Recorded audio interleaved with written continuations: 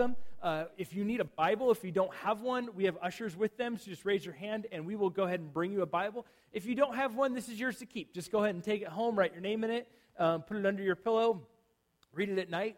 And, if you fall asleep to it, don't feel guilty. There's worse ways to fall asleep. So I encourage you to read that on a regular basis. We're getting into a brand new series today on Song of Songs.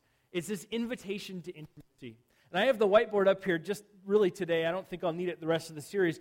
But I wanted to share with you just for a moment the reason why our world, our culture, us as a church, we need this series, why we need to be reading this book, especially where we are at right now with the culture. And the first thing is this. I want to just go down this line of thinking with you, so just go with me. What was the last thing somebody ordered from Amazon? Just shout it out. What did you order? Books. Okay, don't shout it all out at the same time. That really doesn't help me. No, sorry. What did you order? Light bulbs. Right? Were you emotionally attached to these light bulbs? No, it's just a transaction, right? Light bulbs are just a product. Because Amazon sells products, right? That's what they do. That's what they're in the business of. They sell products. You're not emotionally attached to them or anything. It's not like, oh, this is the greatest light bulb. What a lovely lamp. It's nothing like that or anything weird. It's just a product, right? And then we all have social media, right? We all have Facebook or Instagram and things like that.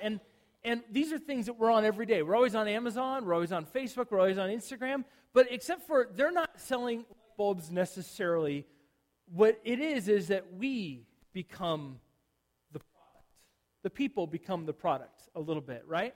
And it's all about how many likes did I get and how many comments did I get or how many people did I reach, how many new friends do I have, how many people have following me. It's about all of these things. Do I have all this stuff? Am I the product? Am I the brand?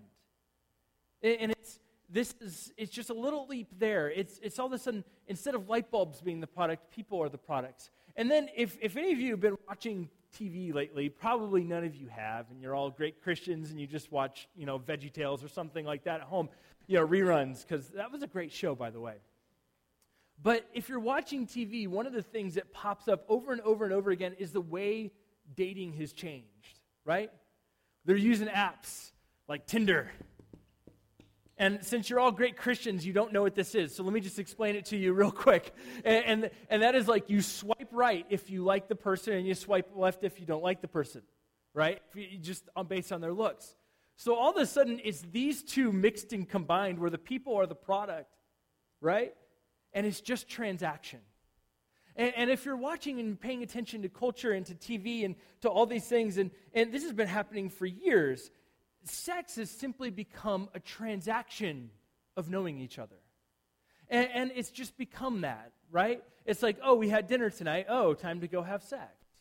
Oh, we saw each other tonight. We went on our first date. Oh, let's seal it with sex. People who don't know each other too well are turning it into a transactional relationship. And it's something that we do in our society all the time. Now, in of itself, transaction is not wrong. We need it. Like our economy needs transaction. We need just human transaction. And sometimes at work and relationships, you just need to get things done. But when you overlay sex onto transaction, it's marked by this. It's physical. It's fast. And it's simply a transaction. And that's it. And this is the world in which we live in. Sex is so transactionalized. I don't even know if that's a word, but if it's not, just go ahead and write it in your dictionary, and it'll become a word after today. But it has simply become a transaction. It's totally devoid of emotion, and it's just what people do. I mean, am I on the right path here? Do you guys see this on TV and culture? And you see it everywhere. But there's a different way that the Bible likes to talk about it. Right? If this is just a transaction, then what the Bible actually talks about is intimacy. And intimacy is slow. Intimacy has emotion. And intimacy is characterized by friendship. These are all polar opposites to the way these act, right? And so we see these two things at play, but it sort of seems like lately our world has completely forgotten about the intimacy side of this. If you pay attention at all to media, right? We've just totally forgotten this, and we're trying to be pushed and shaped into this mold of people are products, and sex is merely a transaction. There's nothing emotional about it. It's just people are products. That's what you do. If you're dating, that's just all you do, right? And more and more and more, we're seeing this in our society. But I want to argue with you guys in this series, and I've got some great statistics to back this up, that we're going to start going through the book of Song of Songs today. And I want to argue with you that this is actually the better path, that God laid this path out for all of us. And if you're in a place today where you're living on this side, I think there's some great benefits to moving over to this side. And if you're in a place today where you are living on this side, then awesome. God bless you. I want to paint a beautiful picture for what's to come. We're going to start going through the book of Song of Songs. Now, before we do that, this is a bit of a series, and so I got to do some introduction work today on what the Song of Songs is all about. And it's a book of the Bible that's so thin you might just flip right past it. It's between the books of Ecclesiastes in the Old Testament and Isaiah. So if you're looking for it in the Bible, go to Isaiah and go backwards, and you'll find it there. It's just a few pages long. It's just a few chapters long. But in your notes, you have a little bit about Song of Songs, and I'm going to just go through those right now. First, it's a song. Now, that should be obvious, right, that it's a song, but sometimes it's not immediately obvious because you don't read it and sing it. You know, how awkward would that be? You're singing in the shower, and your wife's all, what are you singing? You know, it's a song, but it's not immediately obvious. Now, early rabbis have categorized all the songs of the Old Testament. The reason why it's called Song of Songs is because it's the best song of the Bible. So rabbis have categorized all the songs in the Old Testament. There's 10 songs. There's Miriam's song. There's all sorts of other songs all through the Bible that people sing to rejoice. And rabbis have consistently said, of those 10 songs, this Solomon's song is the Song of Songs. It's the highest level of song. They highly esteem this book. This book, there's more written on this book than any other book of the Bible, and is super duper thin. I have a commentary that is 800 pages on this book, and it's only 9 chapters long. Isn't that incredible? And so this book has so much written about it. Everybody is focused on this book for a number of years. Why? Because it has to do with sex. It has to do with intimacy. And as people, we kind of care about that sort of stuff, right? The church used to not talk about it much, but I think it's more healthy and important if we talk about it in a biblically God-honoring, correct way. So it's a song, and it was immediately written, rabbis believe it was written to be sung at weddings, which if you know anything about the content of this book, today that would be a bit awkward to sing this song at a wedding.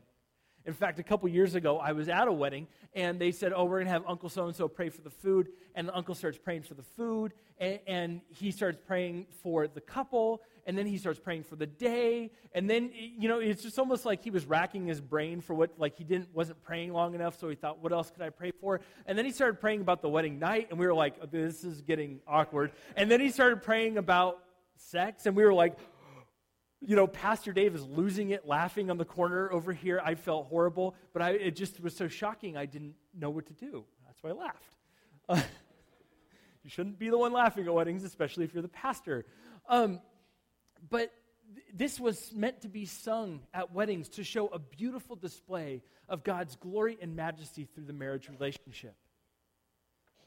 Number 2, it's a song about human love in the context of marriage. That'll be on your notes. It's a song about human love in the context of marriage. Now, this is key. Because this is poetry, they're not going to open up with an introduction. You're not going to jump into it and say, they got married on this date or whatever. We know that later on, like as you read the book, we know this couple is married. In fact, from the very first chapters, we know they're married. There's clues to that. And so we know that this is all done within the context of the covenant of marriage. We're going to talk a lot more about the covenant of marriage later down the road a little bit. And so we know that this is done within the context of marriage.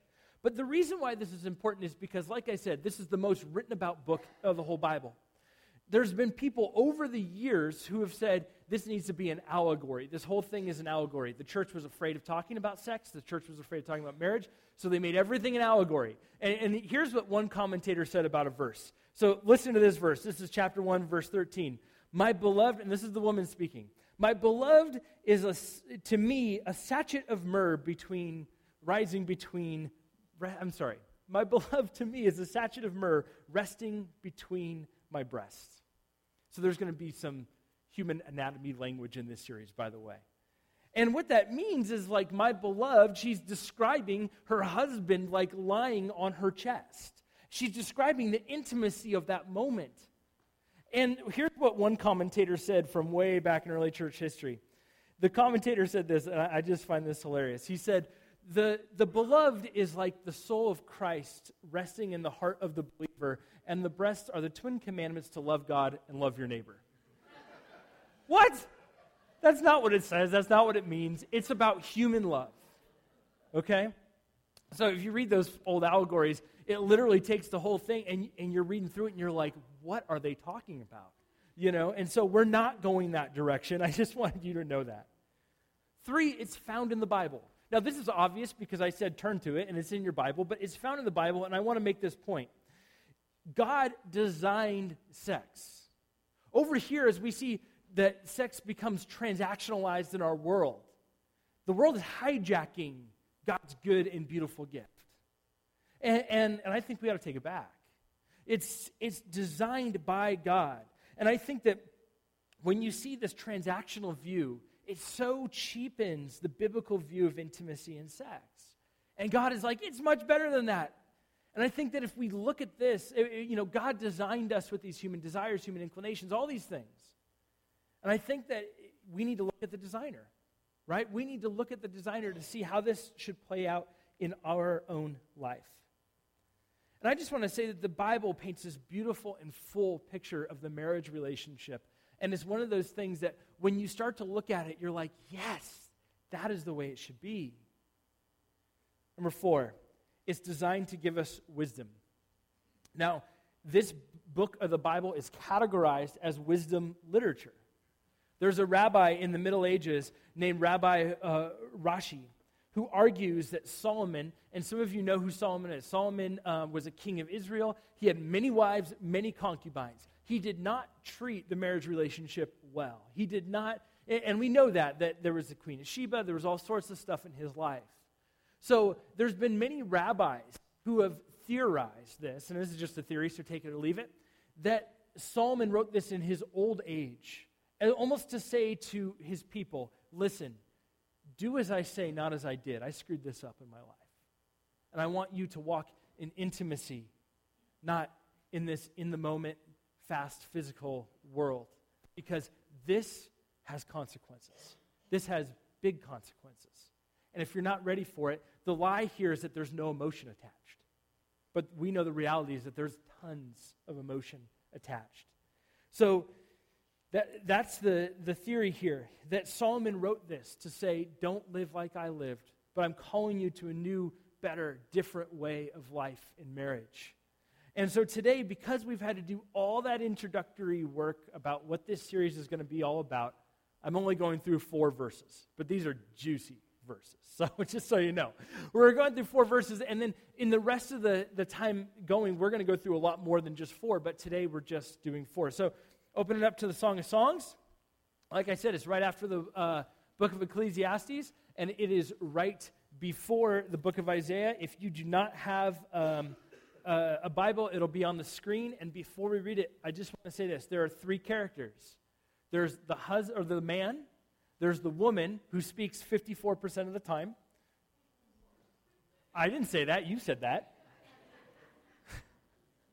and the friends. And there's these friends that sort of just chime in, to the story. And we're going to see just the woman and the friends today. Solomon's Song of Songs. Let him kiss me with the kisses of his mouth, for your love is more delightful than wine. Pleasing is the fragrance of your perfume. Your name is like perfume poured out. No wonder the young women love you. Take me away with you. Let us hurry. Let the king bring me into his chambers. We rejoice and delight in you. We will praise your love more than wine. Have you noticed that there's no introduction to this book? A lot of the commentators say, they're like, wow, they just jump right into it, right? And some of you are thinking, she just said, take me to your bedroom. And that's exactly what she just said. So we're just going to jump right into it. One commentator said this: it is an earthquake of sexual language and imagery right off the bat, right in the beginning. It's like we're introduced to the theme of physical love, but where's the backstory? Now, if you've read the Song of Solomon, it sort of plays like this. Have you ever seen a movie where in the very beginning they show you this scene, and then they go like, or they show you some scene in the future, and then they say like 10 hours ago, and then it all races up to that last final scene? This is sort of like that. So a lot of commentators have said they sort of start in the middle, and then they work their way back in there. So if you're wondering about a timeline on this. So she starts with, let him kiss me with the kisses of his mouth. And then before she ends, she says, let the king bring me to his chambers. Another commentator said, this is the hottest book of the Bible. In fact, it was so hot, they didn't let people read it until they were after age 30. And so, by the way, this is not going to be PG-30. This is like PG-13. So let me keep going. So let's break this down. Let him kiss me with the kisses of his mouth, for your love is more delightful than wine. Here's what I want to show you. There's a great balance in this passage, in this poetry. Poetry sort of does this A-B thing or AA thing. Sorry, I just unloaded biblical interp on you. It's sort of like the phrase and then the second thought that supports that phrase. And so here's what she does. Kiss me. Something physical, right? Kiss me with the kisses of your mouth, for your love, the emotion, the intimacy is more delightful than wine. She's saying it's not just the physical and it's not just the emotional. In our marriage relationship, it's both. We need both in our marriage relationship. And this is going to be a constant theme. You'll see this play throughout the whole book. And she doesn't want him to just kiss because he's a good kisser, but there's a backstory that we don't really know just yet. She's passionately turned on from him, not because he's a good kisser, but because of the way that he loves her. Does that make sense? It's because of the way that he loves her. Now, what's also really cool here is that this woman totally undercuts ancient stereotypes about women. Women were not supposed to necessarily be the pursuers of their husbands. They were supposed to sit back and let the husband take total control, but not this lady. This woman was like, no, I love you. We are in a passionate marriage relationship, and I want you. And she's turned on because of the way that he loves her. Married men, is your love for your wife so powerful that it makes her excited to be around you, that she's like, kiss me with the kisses of your mouth? When was the last time your wife said that to you, right?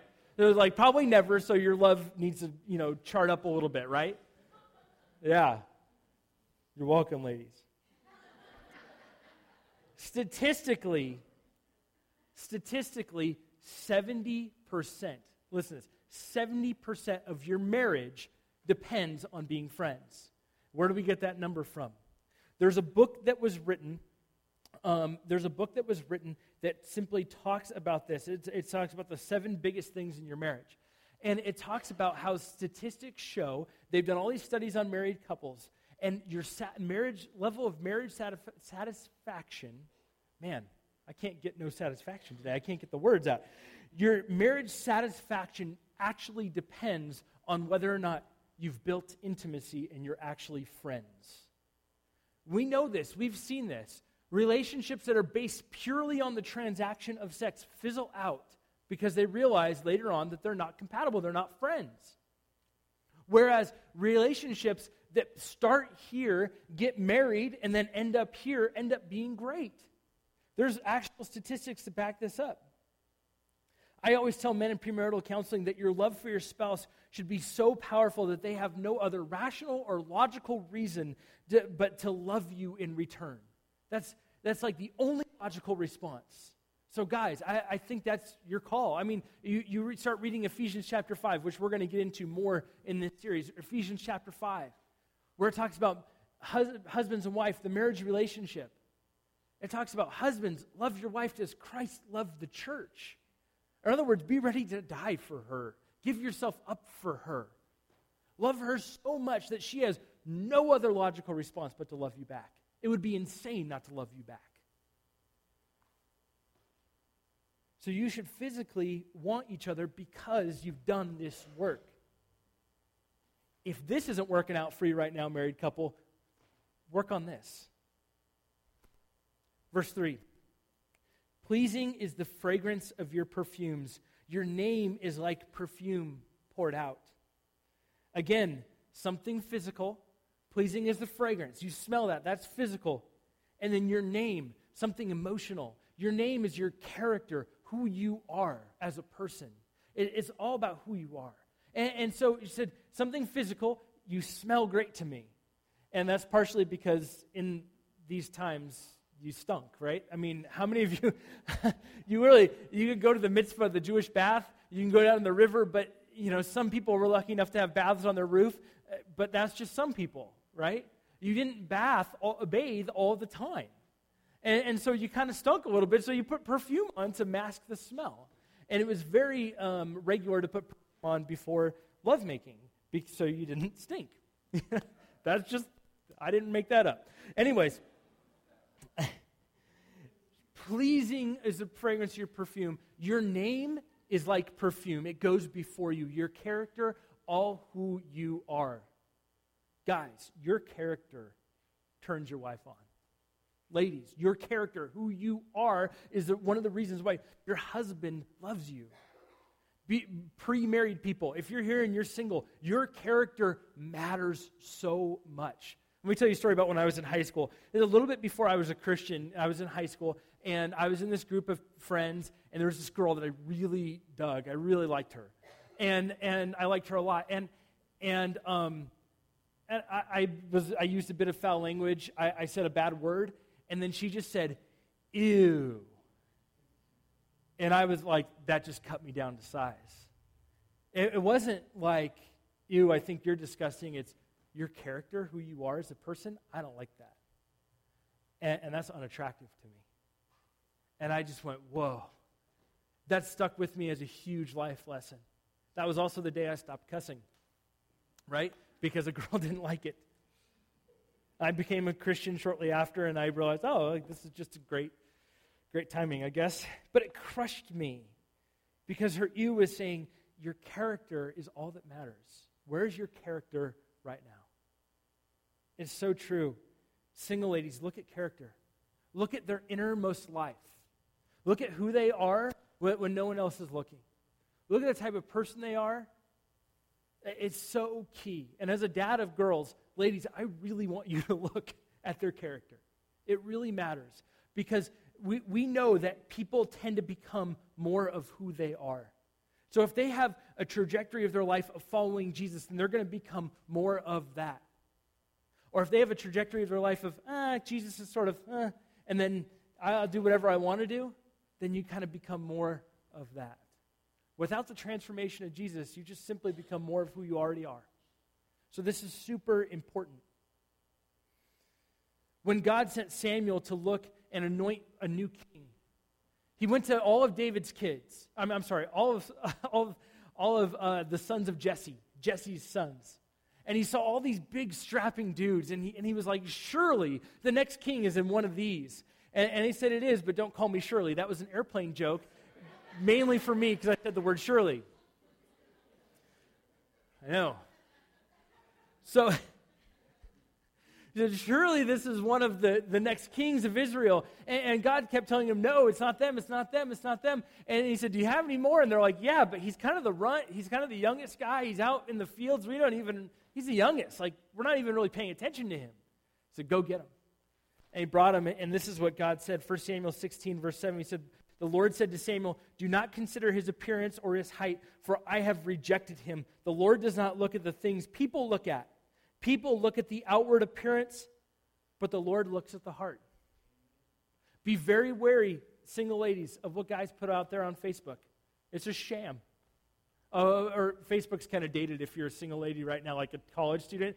A Snapchat, okay? If you're, be very wary of what people put out there as their persona. Is that really who they are as a person? Or are they just looking to craft an image? Look at their heart. Do you look at the things that God looks at? Do you value the same things that God values? Do you value integrity? Do you value these things?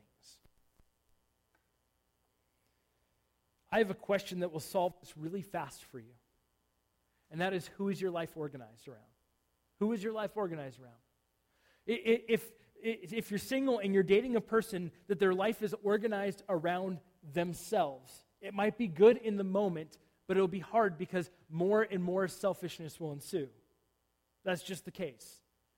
If you're dating a person that their life is organized around Jesus Christ, then more selflessness will ensue.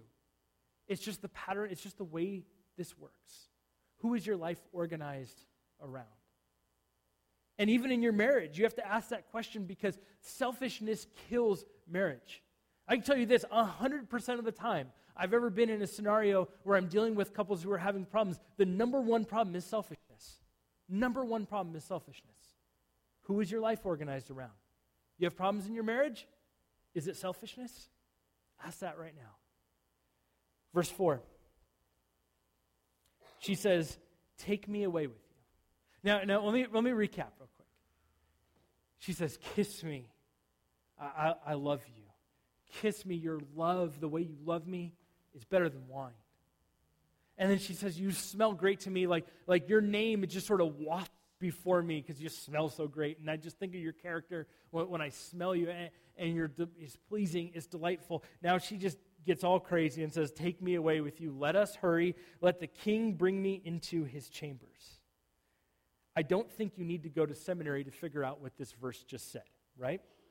Let the king bring me to his chambers. She's saying, look, we have the marriage relationship. We have the intimacy. Now let us go enjoy the physical. But here's the most important piece of this that you would probably miss if you didn't understand ancient Jewish weddings.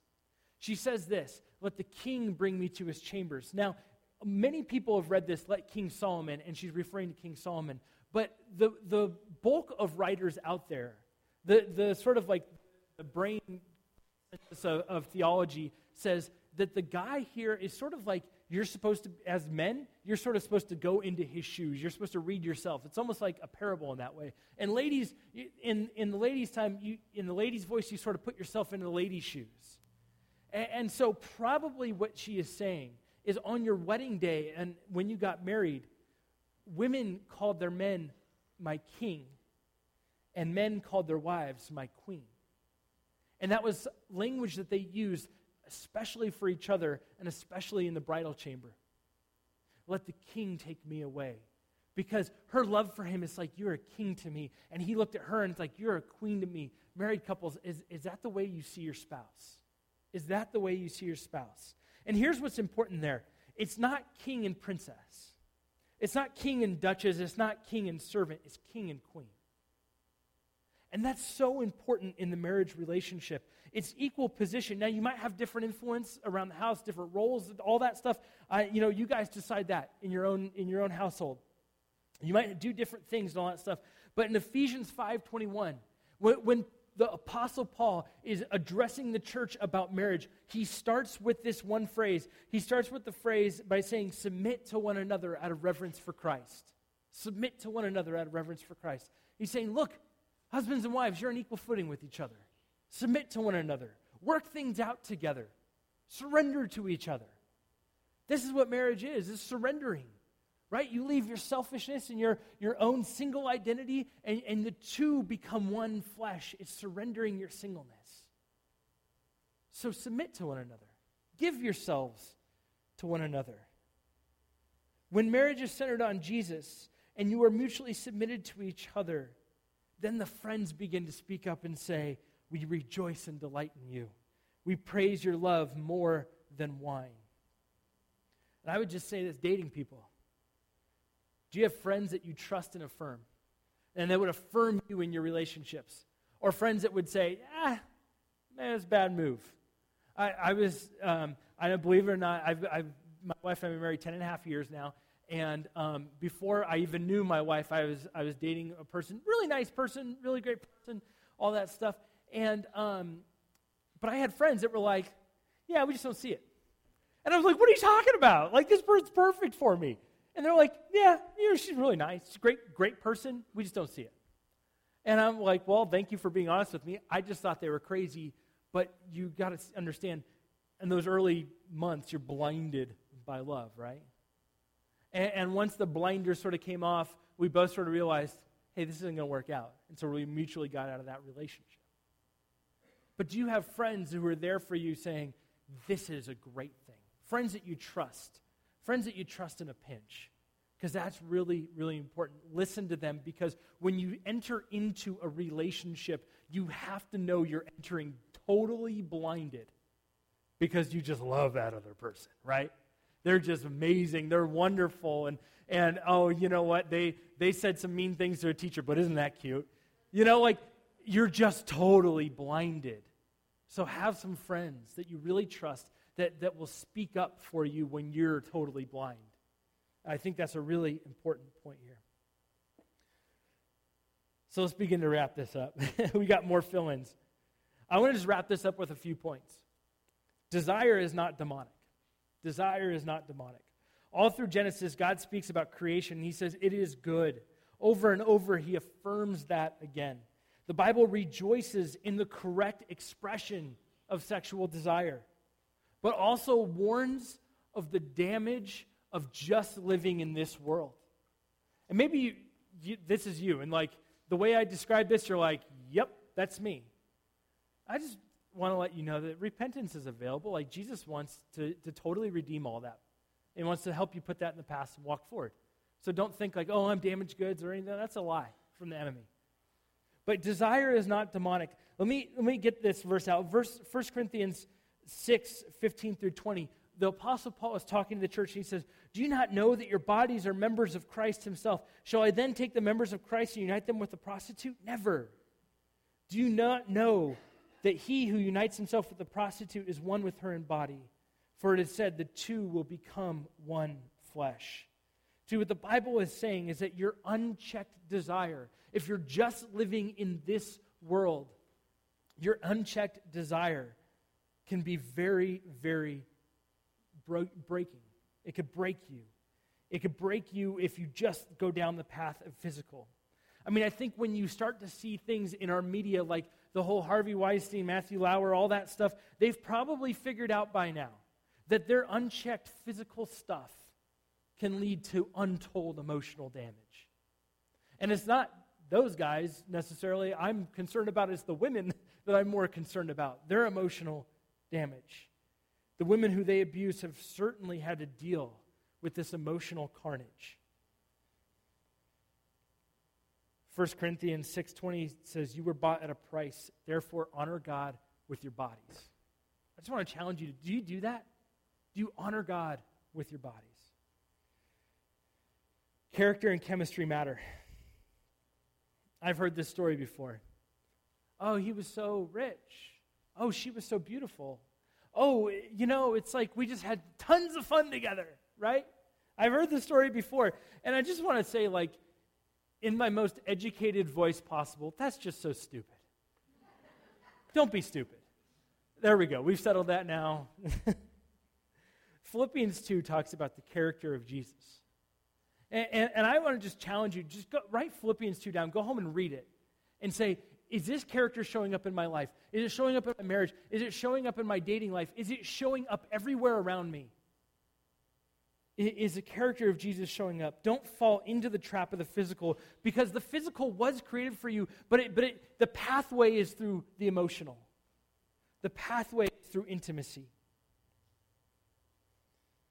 I love what Philippians 2:15 says. After all the talk about imitating Jesus and the way Jesus is, he literally says, Paul says this to the church in Philippi, he says, then you will shine among them like stars in the sky. Do you shine to your spouse? Do you shine like a star in the sky? And are they attracted more to your character than your looks? Do you shine to them? All right, almost finishing up here. The flame doesn't need to fizzle. Okay, married people, you got some homework. If you don't date your spouse, your homework this week is to take your spouse on a date. That's it. If you haven't been on a date in a while, take your spouse on a date. John, that could happen at the hospital, right? You could bring her something, flowers, if that doesn't make her sick. I don't know what it is, but your flame doesn't have to fizzle. Now keep in mind, this is an American Puritan poet. These guys are very pure people, right? They wear the hats and everything. American Puritan poet Edward Taylor described his love for his wife as a golden ball of pure fire. Can you say that about your spouse right now? This is what I hope this series does for you married people.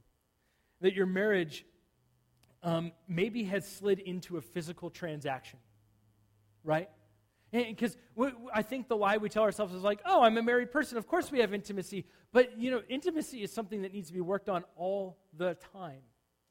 It's said that it takes 24 seconds to turn a man on and 24 hours to turn on a woman. I don't know if that's true. I just read it in one of the commentaries, and he wrote that kind of tongue-in-cheek. Intimacy needs to be worked on and built all the time.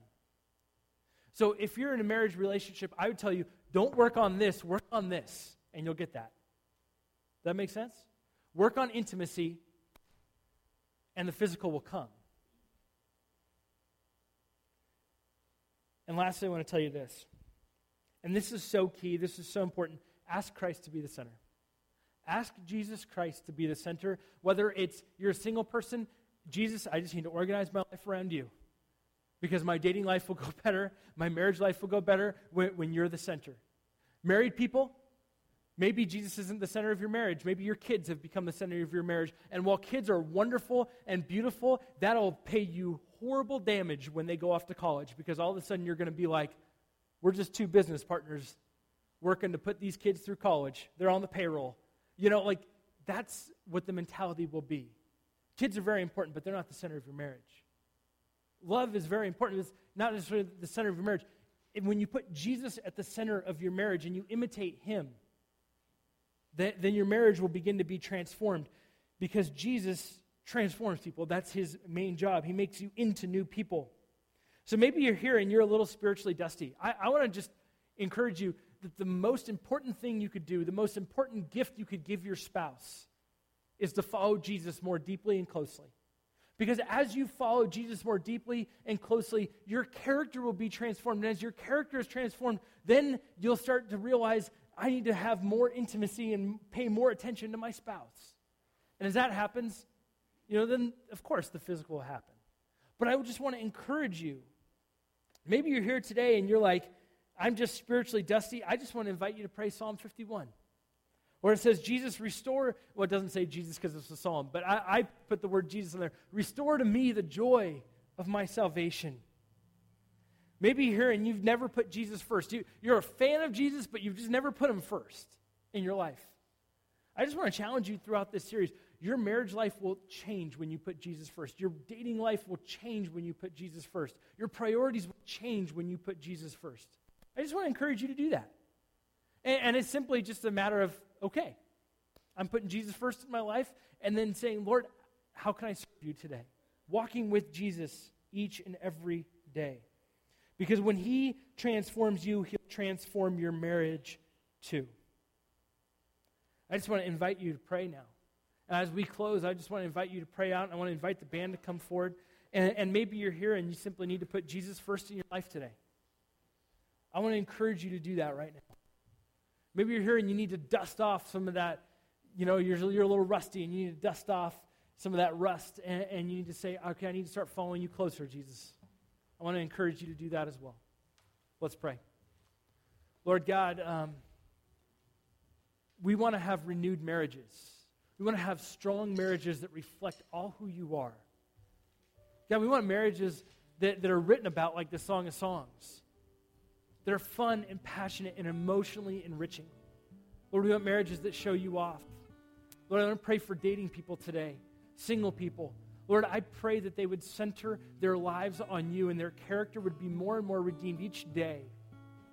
And that they would begin to follow you even more deeply, God, and that they would be able to look at the character of a person and the content of their character rather than what they look like on the outside. Lord, I pray that you'd use this church, use us as transformed people to help restore some marriages. Father, help us to work on intimacy and to be intimate with you so that we can be even better for our spouses. If there's anyone here who simply needs to say, Jesus, I want to put you first. I want to accept you into my life. That could change right now with a prayer. And it simply would just go like this. Lord, I surrender myself to you. Help me to put you first in all that I do. Help me to put you first in my life, in my marriage, with my kids, with my family, and at work. Lord, we give ourselves to you. I pray that you would bless the people in our congregation and bless their marriages as they continue to journey with you. In the name of Jesus we pray. Amen.